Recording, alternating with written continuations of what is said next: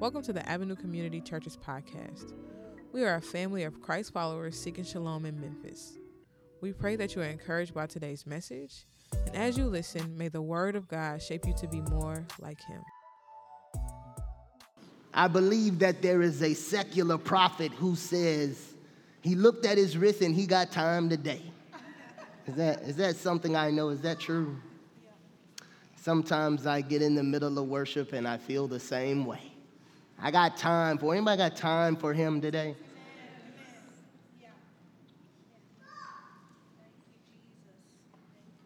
I said, do you have time for him today? Amen. And it's our core value of worship today. How ironic. Let's look to the screen really quickly and let's read through together the last core value that we have. And we got a couple slides that we will, get popping, locking up there. There we go. Let's read together. What are our core values and what do they mean? Worship. Glorify the God of the Bible faithfully, passionately, and reverently. Witness. Testify to the person and work of Christ. Work to equip the saints, serve the city, and cultivate beauty. Wed. Unite divided communities. Walk. Live with one another in truth and love. Hey, we're already kind of pushed on time, so I'm going to press on through. We're going to deal today with the core value of worship, that is to worship the God of the Bible here, faithfully, passionately, and reverently. We'll move kind of interchangeably through those three, I believe, adverbs there, faithfully, passionately, and reverently. But we'll take our text today from Exodus, the 9th chapter, verses 1, and I will read it for you. It says, Then the Lord said to Moses, Go to Pharaoh and say to him, This is what the Lord, the God of the Hebrews, says. Let my people go so that they may worship me. Let's read together the last tag and the one familiar refrain that we've heard for a long time, whether you were on Easter watching Ben-Hur and Moses, or you've been a Christian for a while, you know these words. Ready? Let my people go. 1, 2, 3. Let my people go that they may worship me. Amen. Amen. This is the word of the Lord. Thanks be to God. Hey, there's really one big idea that I want to kind of get across to you. You've heard many sermons on worship. You hear me lace worship into almost everything we probably preach around here because I think you'll see later that worship is really, really important. But it is because we are his people that he deserves all of our gratitude and all of our submission. And our primary duty is to worship. And it's the primary focus of our growth, is to grow in worship, right? Because we are his people. He deserves all of our gratitude, and he deserves our unrelenting submission. And our primary duty and focus is our worship. And our primary area of sanctification and growth is our worship. Can I get an amen, somebody? So we're going to take a look at this statement. We're going to try to understand and frame up what it meant to these people who were hearing it in Exodus. We're going to try to extract from it what it means for us today as we seek to be a family of followers who bring shalom to the Summer Avenue community. So first of all, let's just deal with what in the world is this request that we're getting? What is God asking his people to do when he says, let my people go so that they may worship me, right? I have, there's several definitions for worship. One that I've always held on to was just the idea of ascribing worth to, worthship, right? To take and appraise properly that object and give it the adequate or the accurate amount of worth that it is due, right? But for this sermon especially, I have found a more helpful definition from Brother Esau McCauley, right? He says this, that worship is the reverential response of creation to the all-encompassing magnificence of God. I'll read slow so maybe you could write it down. Worship is, you got that part? the reverential response of creation to the all-encompassing magnificence of God. I've heard it put another way, that worship is a response to truth. That's essentially it's a derivative of what Esau is trying to get across here. That essentially there is something magnificent, there is something true, there is a standard-setting thing, we call it God, and we have a response to it, and it is called worship. And for your edification today, I think it's really helpful if you would add to your understanding of worship and really maybe even just simplify it. It is a response, period, boom. It is a response. We look at something, we behold it, we respond to it in worship. Esau goes on to say in the Lexham Bible Dictionary, I'll just share a couple thoughts and ideas that came straight out of that dictionary that I think were very helpful for my own personal life. I think it'll be helpful to you. It just divides it into two kind of recurring concepts that happen in both the Old Testament and some that happen in the New Testament. When referring to worship in the Old Testament, here's some concepts that are constantly coming across. When people are talking about worship, they are talking about sometimes bringing forward some kind of offering to God. When worship is being discussed, they talked about this idea of lifting up or exalting or bringing praise to God. When people are talking about worship in the Old Testament, they talk about celebration, right? When people talk about worship in the Old Testament, sometimes ideas of this idea of bowing down in God's presence is coming across. Esau says that it's some kind of outward display of an inner attitude of reverence towards the Creator. When you bow down, I know some of y'all seen it probably at the ad. Oh, why are those people bowing down, right?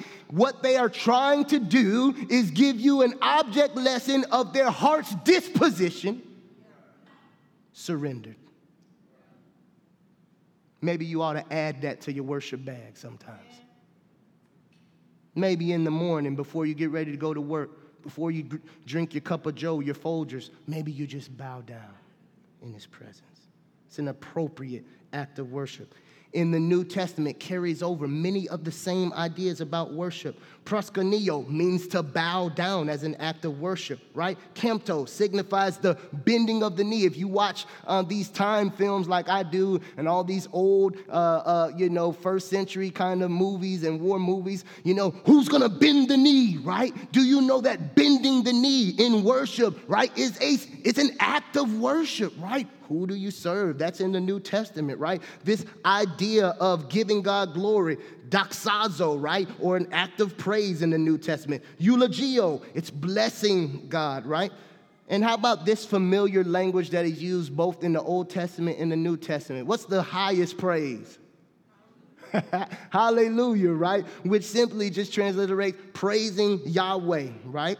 Now, one of the things we know in the Old Testament and the New Testament, when we say hallelujah, oftentimes that language is done when we sing, right? Which is why we oftentimes, and I think appropriately, when we start talking about praise, we automatically start thinking about singing. When we talk about worship, and y'all knew that Pastor Tim was going to preach about worship today, y'all like, oh man, they going to sing all day.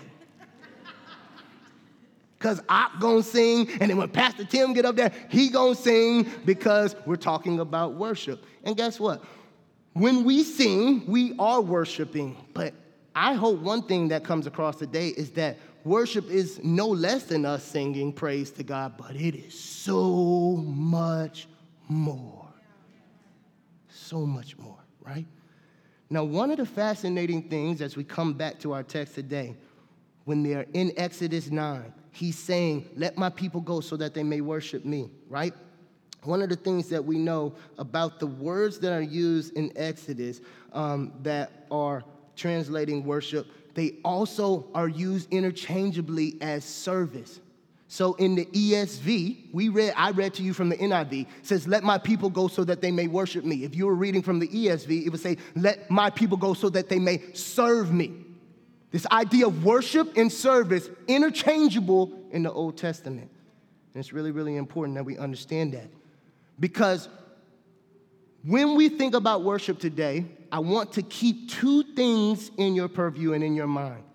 That worship is both the traditional way that I think we understand it of honor, praise, celebration, high regard, right? It's got that thing going over there, right? They're celebrating. There's Exodus 5:1, where before they even get to, I think, the plagues and letting God's people go, God says to Moses, hey, tell Pharaoh, let my people go into the desert so that they may make a feast to me. I just want my people to go and celebrate me. Yeah. Celebration, praise, honor, part of worship. But then there is the serving part of worship, the submission, the bowing, the bending, the fealty. My life is yours. I am yours, right? And we hold these two things in tandem because they are both working together as the two primary concepts that really envelop the idea of biblical worship. Macaulay kind of closes his portion on worship by saying people both bow before God and lift him up in praise and wonder. And that's what we're trying to get at when we worship, right? So let's go back to it. Let my people go so that they may worship me or praise me and serve me together. So what's the context of this verse? I've been hinting at it a little bit, but essentially this verse is coming from Exodus, right? And this is the wandering kind of portion of Exodus. This is the plagues, right? And if you don't know it, you need to understand today that this idea of worship is really the crux. It is the principal issue to me in Exodus. This is what is at stake, right? These words are given to Moses to deliver to Pharaoh because Pharaoh is the dude who is now governing or in charge of kind of both the Israelites and his people. He subjugated them to all types of harsh labor and all of these things that will end up building his kingdom. In Exodus 9:1, there's now, I think, I can't even remember, maybe the fifth plague, but this is the idea, the plague on the livestock. But I really could have picked that verse up, let my people go so that they may worship. I could have picked that from anywhere, literally, from Exodus 7 to Exodus 12, because that is the common refrain. But in Exodus 3, Moses gets the word from the Lord at the burning bush. God reveals himself to Moses, and it was there that it began. And God commissioned Moses to go to the ruler who thinks he's in control. Amen, Lyson Walls. And tell him that those people who he thinks he's subjugating actually belong to me. And they belong to me for my praise, my honor, and my glory, and my service. They belong to me for my worship. Do you belong to God? Were you created to worship him? I think one thing I love, I was tempted. My favorite part of what a beautiful name it is. Y'all know what it is? Ooh, you have no rival. That's my joint right there now. We can go in for a long time on that phrase right there. I want you to know this. What did I just tell you that the primary crux of Exodus is? It is worship, y'all. And everywhere that worship is at stake, there is always a showdown. This is why you got to understand that worship is so much more than singing. There is a cosmic showdown going on. There is a cosmic dispute over the copyrights and the honor of this world going on when it's time for worship. This is not whether you can sing or not. This is not whether or not you like symphonic music or not. This is not whether or not you get down with hip-hop and gospel or not. This is about the glory of God. So every time you sit there and you get trapped in your mind about what you're going to do, what you're not going to do, you are missing out on the opportunity to get you a lick in on this cosmic little soiree we got going on here. I'm not playing games when I'm worshiping. It is so much bigger than my preferences. This is about my God who deserves everything he deserves. Man, we were at the lake. We were sitting down. We had a moment together, just literally weeping over our sins, with all the things we struggle with. It was me and a couple other staff. Colt was out there flipping people all across Horseshoe Lake, man. It was crazy, man. We got to keep him off the jet skis, man. Keep him off the jet skis. But we was over there, we were sitting down, we were talking, and we just had a moment just talking about the things we struggle with. And then somebody said, well, you know what, man, isn't that so amazing of God? Hey, being tempted in every way, but never sinned. Can you imagine all the junk you deal with, Peterson, all the junk I deal with, you deal with, Sierra, all the stuff you deal with, Jessica, and he sat and took it all and failed not in it? Let me just help you understand something. Ain't nobody give Jesus the authority. He earned it. Talk about getting it out the mud. You don't know what getting it out the mud means. He got the nails in his hands to prove he earned it. He earned the right to be called King of the universe.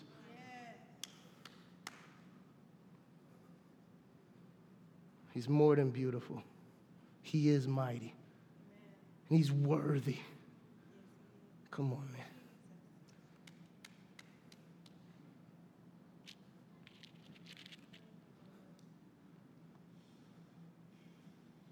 Who deserves the glory? Who deserves the honor? Who deserves your every breath? The one who gave it to you. And the one who redeemed you.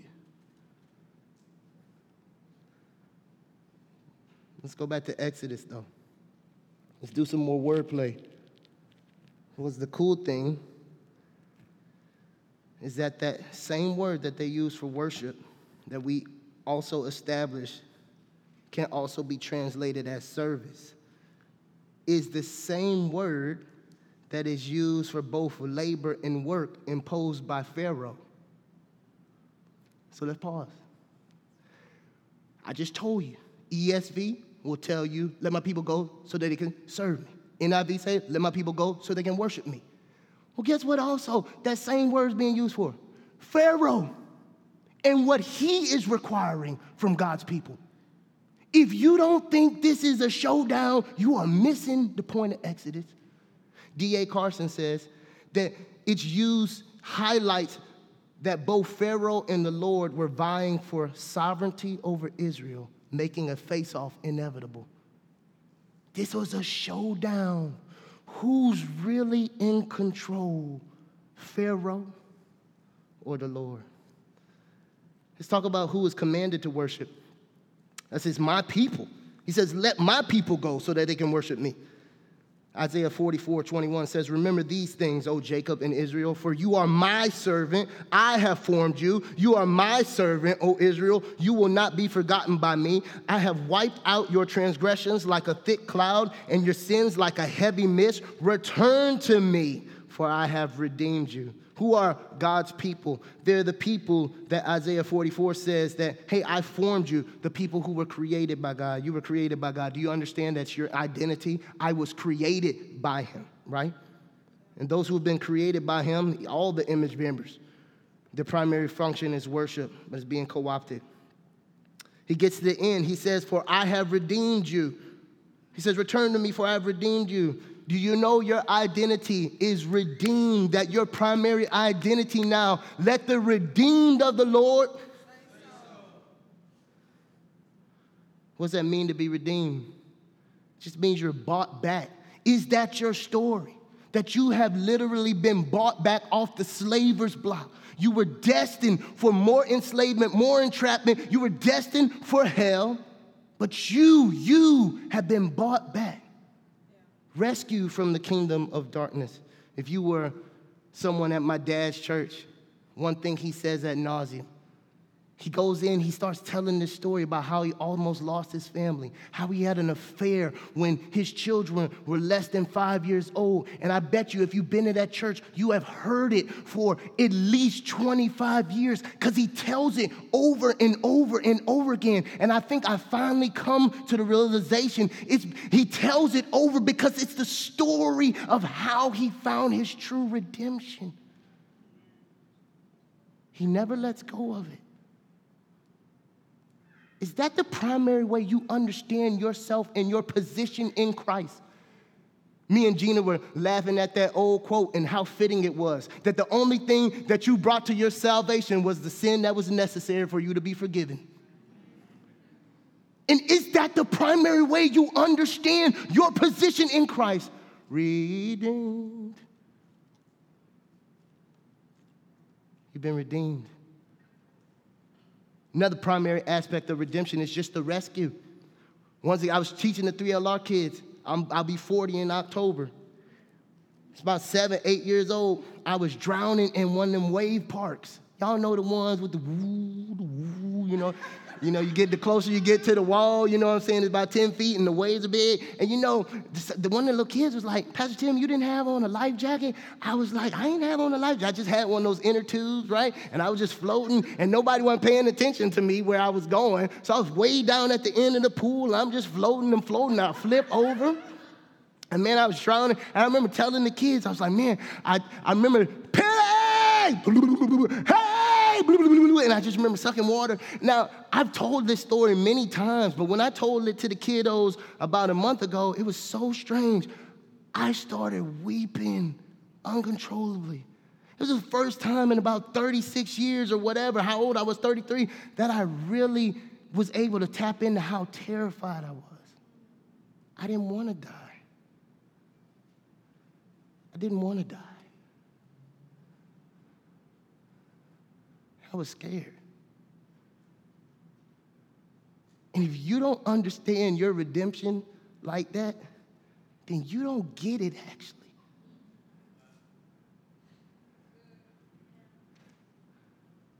Is there anybody in here who doesn't want to spend eternity separated from God? The thought of his spirit not living in me terrifies me. The thought of not knowing the truth of his love, no. We were redeemed. But not only were you redeemed, you're special. You're special to God. Later on in Exodus, as they get ready to do covenant business, Exodus 19:4 says, "You have seen for yourselves what I did to Egypt, and how I carried you on eagle's wings and brought you back to myself. Now, if you will indeed obey my voice and keep my commandment, you will be my treasured possession." Everybody say treasured. "Out of all the nations on the face of the earth, and unto me you shall be a kingdom of priests, a holy nation." Listen, we understand this about our doctrine of salvation. We know that there is nothing we could have done that we could have earned our salvation. But just because you didn't earn your salvation don't mean you're not special. You are special in the eyes of God. And this is not a scripture for all image bearers. This is a scripture for those people in verse 5 who will indeed obey his voice and keep his commandments. They get the right to be called sons of God. They get the right to be called treasured possessions. Isaiah 43:21 says, "The people who I formed for myself," my people, the ones I created, the ones I redeemed, the ones that I treasure, they will declare my praise. They will worship me. Do you understand the gravity of what it means to be his people, Avenue? Do you understand what he calls you to when he says you are to worship me? I spent some time with a friend of mine who came to visit me last week and says that, "Tim, life in the spirit is really gratitude and surrender." And over my cheesy fries, I said, "Man, hold on, let me get my napkin and write that down, brother." That was good. But today, that's exactly what worship is. It is both celebration and surrender. When God calls us to a life of worship, he is calling us to a life of honoring him and a life of submission to him. That is worship, y'all. Worship is not a check box like the other commandments. There are other things that the Lord calls us to: sexual purity, right? Behavioral obedience, hearts and attitudes that are in right alignment. But worship is not like the rest of those. Worship is the central command of Scripture by which all of the other ones are just tributaries of worship. That's why if you are being obedient, you are worshiping. If you are serving, you are worshiping. If you are studying the word, you are worshiping. Worship is the big umbrella. Pastor Jim, you making that up? What is the first command? You will have no other gods before me. Jesus, break that down for us. Let me just tell you what the greatest commandment is. Love the Lord your God with all your heart, with all your soul, with all your mind.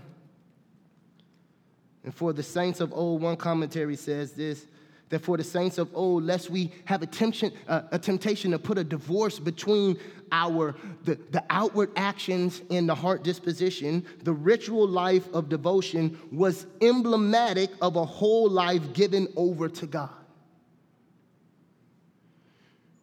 We laugh about this, but we always talk about, I ain't got to do what they do. God know my heart. Now, I don't know, that might just be my context where I come from. Might not be your context, it might be my context. Right? That's a familiar refrain. We don't have to do that because God knows my heart. So it kind of absolves them from ritual practice or things external because God don't look at the external stuff. He know my heart. He know I'm worshiping him. I'll call your bluff. Because your outward actions should confirm your inner devotion. Don't fool yourself. If you don't have receipts, we know what's going on inside here, right? On the other hand, just because you make yourself sweaty and you got a headache because you hear every time the church open and you just got paper cuts because you read so much scripture, amen. That don't mean that you got inner devotion. Typically, we're both kind of teetering and struggling with one or the other, and we need to bring one in balance. Never one or the other. We just need to bring them in balance. That's why we waste our time. Don't participate in that fight, y'all.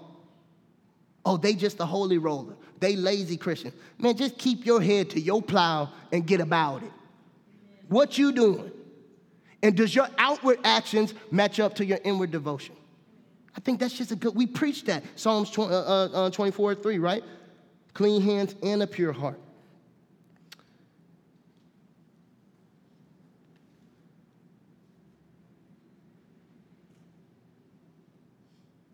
We want to grow. I said this last week.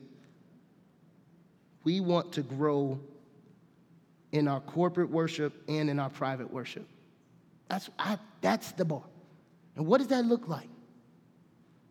It means more lives of more gratitude and more celebration, and it means more lives of more surrender to the Lord Jesus. And if we're trying to figure that out, that should pretty much well keep us out of everybody else's business. Because we'll constantly be looking and be like, oh, man, oh, Lord. Either we'll be busy praising him or we'll be busy repenting because we keep trying to hoard stuff the Lord trying to, okay.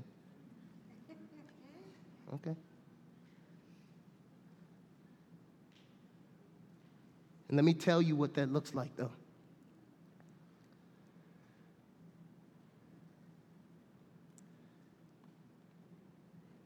If you come to the Lord Jesus and you want to worship him, but you already have a defined limit on what you're going to offer him,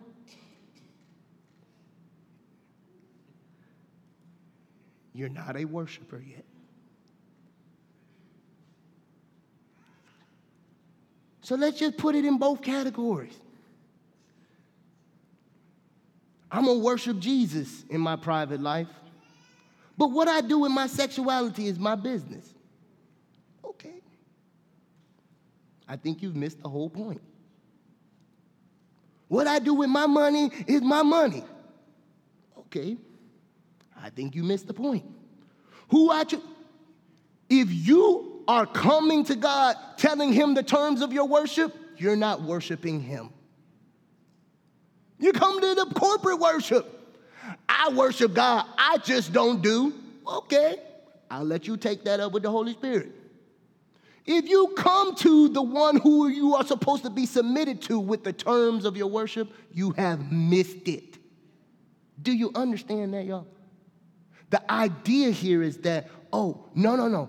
What I know that my temptation, we're actually when we run through Exodus, we're actually more predisposed to be more like Pharaoh than we are true Israelites. Who is this God? Who's blocking me from doing what I want to do? Do I have to submit to him?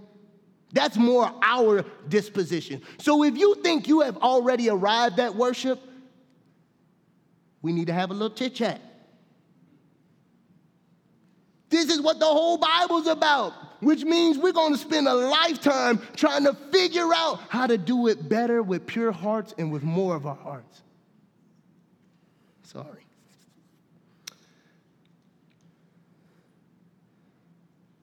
So, here's some questions to think about as we grow. Throw those up, Martez. I want our church to grow in our worship, both corporate worship, private worship, our celebration, and our surrender. So some things to think about as we grow in our worship. How often do we give him thanks, honor, and glory? How often is his praise on our lips? Is it just when we gather? Or are you finding reasons to acknowledge all the amazing things he's done? Is your worship, is your offering appropriate in response to his splendor? Y'all know them people, you got their name at Christmas, and the Secret Santa, whatever, and you hit them up with the Gucci bag, and they hit you up with the Kroger bag, you know what I'm saying? Uh-oh. Hold on. I just bought you the Coach Special Edition. Oh, man, let me take you to the Dollar Tree real quick. I started us. Do you have time for God? And are you bringing Dollar Tree praise, or are you bringing your best? Come on. Is he worth it, y'all? Not just, yes, I praise him, now on to my thing. Are you giving him what is fitting him to the degree of what he's done in your life, how he is sustaining you? Are you bringing an offering that is fit? How willing are we, let's talk about the surrender stuff. How willing are we to bend the knee and surrender our will to his? Are we growing in that? Do you realize that the more and more you say no to where God is leading, the harder it will be to say yes? You have to work that surrender muscle. When the Holy Spirit is pinching, apologize to your boss. The more you say no, the harder it will be to say yes. Are you growing in your surrender? Or does it take you all day kicking and screaming to yield? Are you growing in your awareness when something or someone else is trying to usurp God's place on the throne of your heart? Can you tell? Are you around enough people so that they can see, like, hey, listen, I don't want to get in your business, but you sure have been spending an awful lot of time in... You better get out of my face. You don't know what I do. Okay, all right. I'm just saying, I thought we were the accountability partners. You know what I'm so tired of? Accountability groups that have no accountability. It is a waste of time. If you're not going to allow people to speak into your life, why? Why? Do you realize right now you are struggling in your worship? Whether you are struggling corporately or privately, the biggest struggle in your life right now is in regards to your worship. And when is the last time someone has been deputized to just say, hey, brother, I noticed when we were leaving out of Chick-fil-A and eating the Lord's chicken, your head almost spent around.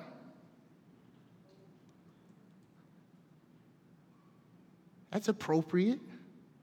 Man, you're right. Thank you, brother, calling me out. It's appropriate. I close with this. I was listening to my old man, Louis Giglio, the youth pastor extraordinaire. We was kicking, Gina and I was doing youth ministry. A lot of Louis.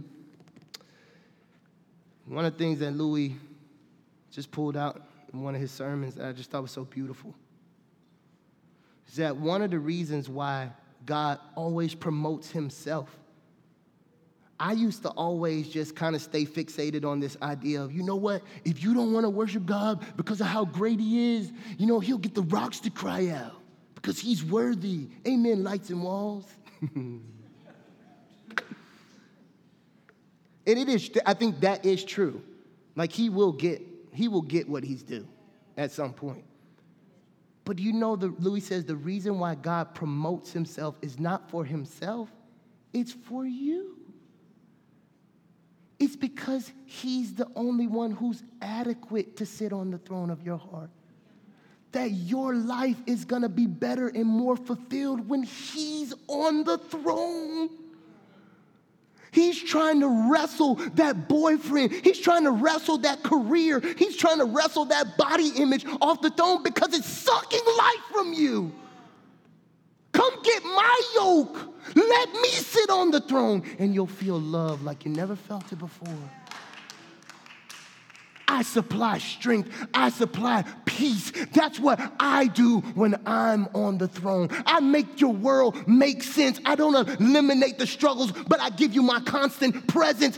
When I'm on the throne, I bring life and not death.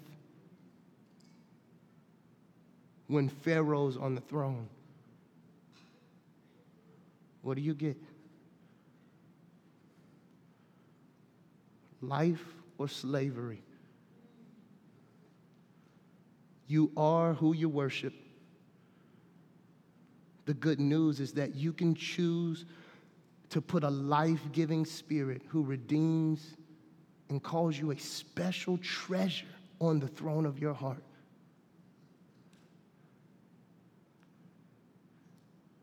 I don't know that there's a better offer. So tell me today, what are you still holding on to? What is inhibiting your worship in public or private? And would you let King Jesus rest, rule, and abide over you? Let's pray.